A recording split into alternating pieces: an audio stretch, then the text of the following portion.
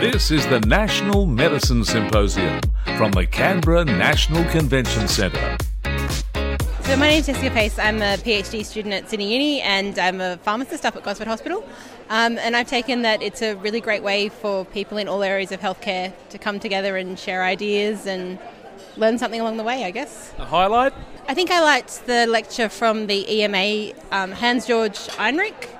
It was a really interesting policy development given what's been happening in Australia with the TGA's new provisional approval pathways and that sort of thing. Plus it's also my area of expertise, so I really enjoyed his session. So it resonated? It resonated, yeah, it was great. Okay, my name's Amy. I'm the Medication Safety Pharmacist for South West Sydney Area Mental Health, and I've taken away that multidisciplinary interaction is really important for patient care. So it's been really good to speak to people from other areas, other disciplines, and just see how we can all work together. Lynn Goon from University of Newcastle. I guess it's interesting to see what ideas are floating around and how people are starting to use all this data that's coming through to help us improve practice. So that's kind of interesting for me to look at.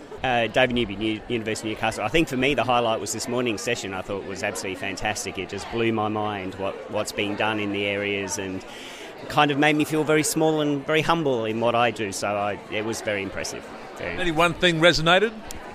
From this morning in general? I just guess the scope of what's out there and where, what's going to happen in the very near future. It's exciting and it's really, uplifting and makes you feel, promising about what we can do in medicine in the future.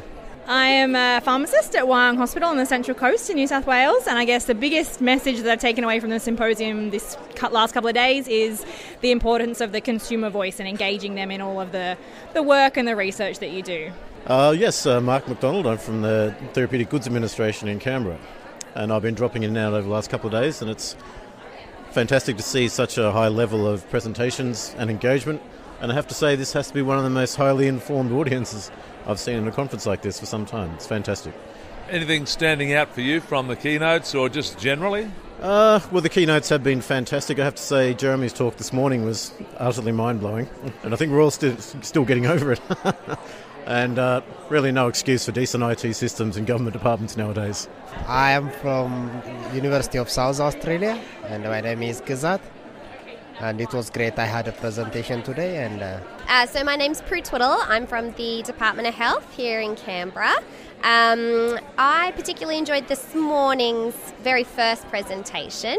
The science was a little bit beyond me, but I was very gobsmacked by it. So I'd say that would probably be my favourite part of today. Thank you very much. And ma'am, your name and where you're from? My name's Anne Jackson. I'm also from the Department of Health, and I very much concur with Prue. This morning's first presentation was really amazing. Yeah. So what is healthy then about a National Medicine Symposium?